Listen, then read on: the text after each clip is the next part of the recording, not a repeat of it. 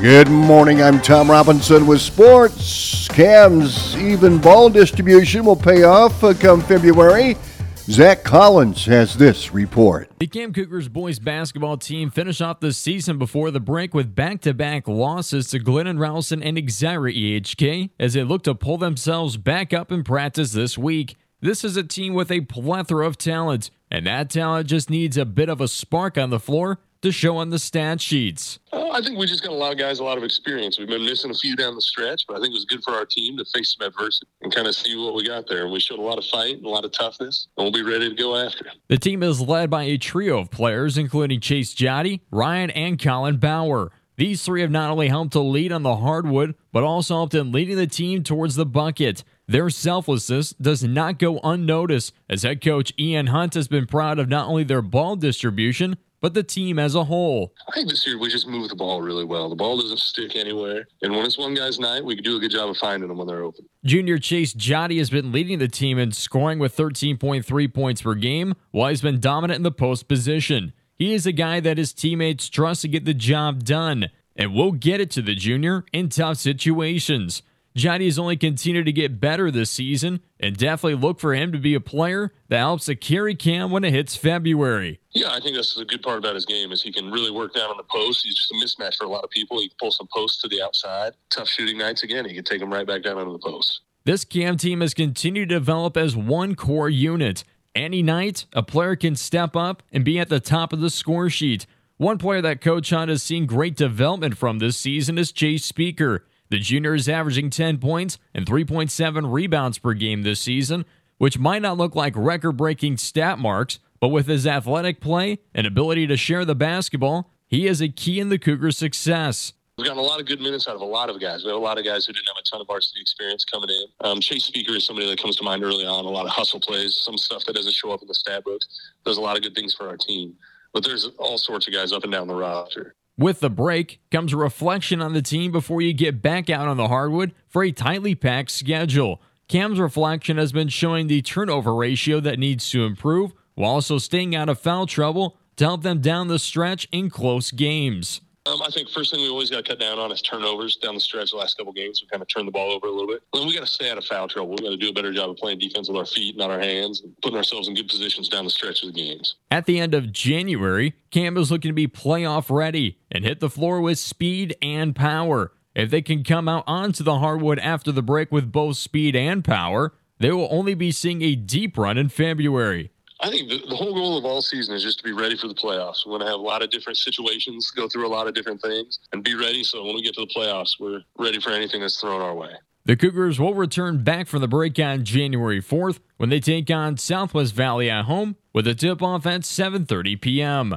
I'm Zach Collins reporting. The Atlanta girls basketball team went back to work on Tuesday in preparation for the second half of the season.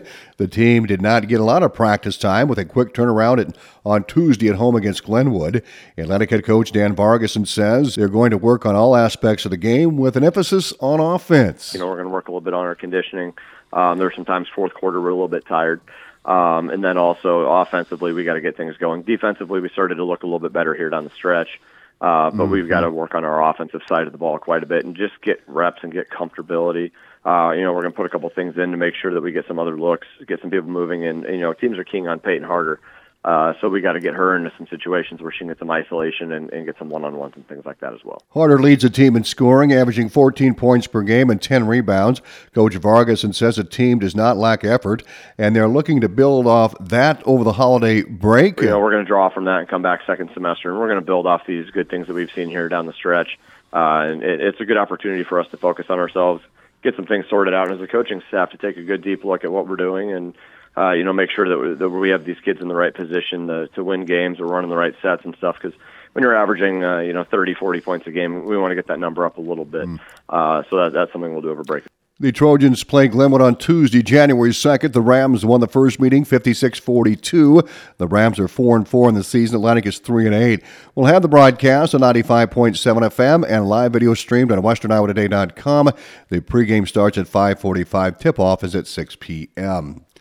Bowl games yesterday. It was SMU and Boston College facing off, and Boston College won it 23-14 also.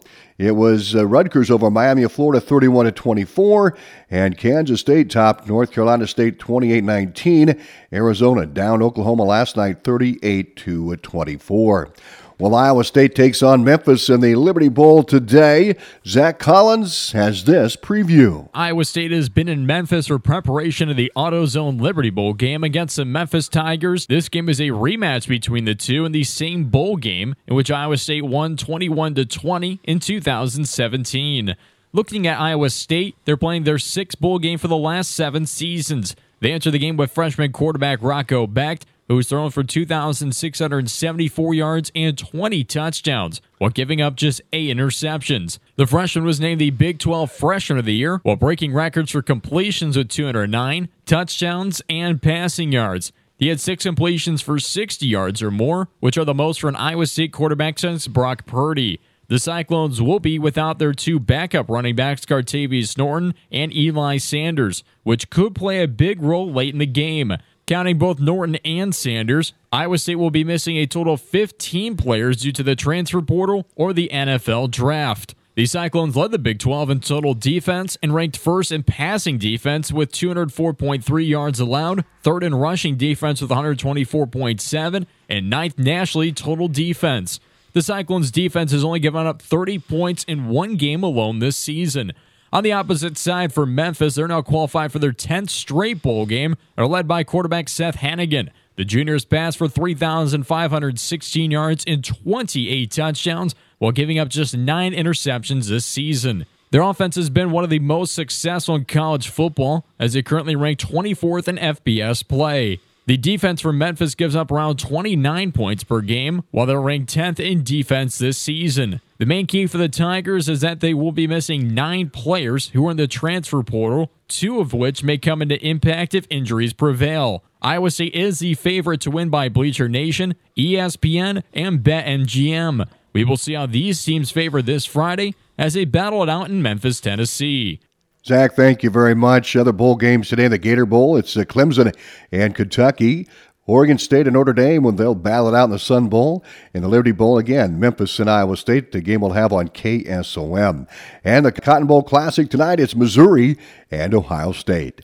More sports on the website at westerniowatoday.com. I'm Tom Robinson with sports.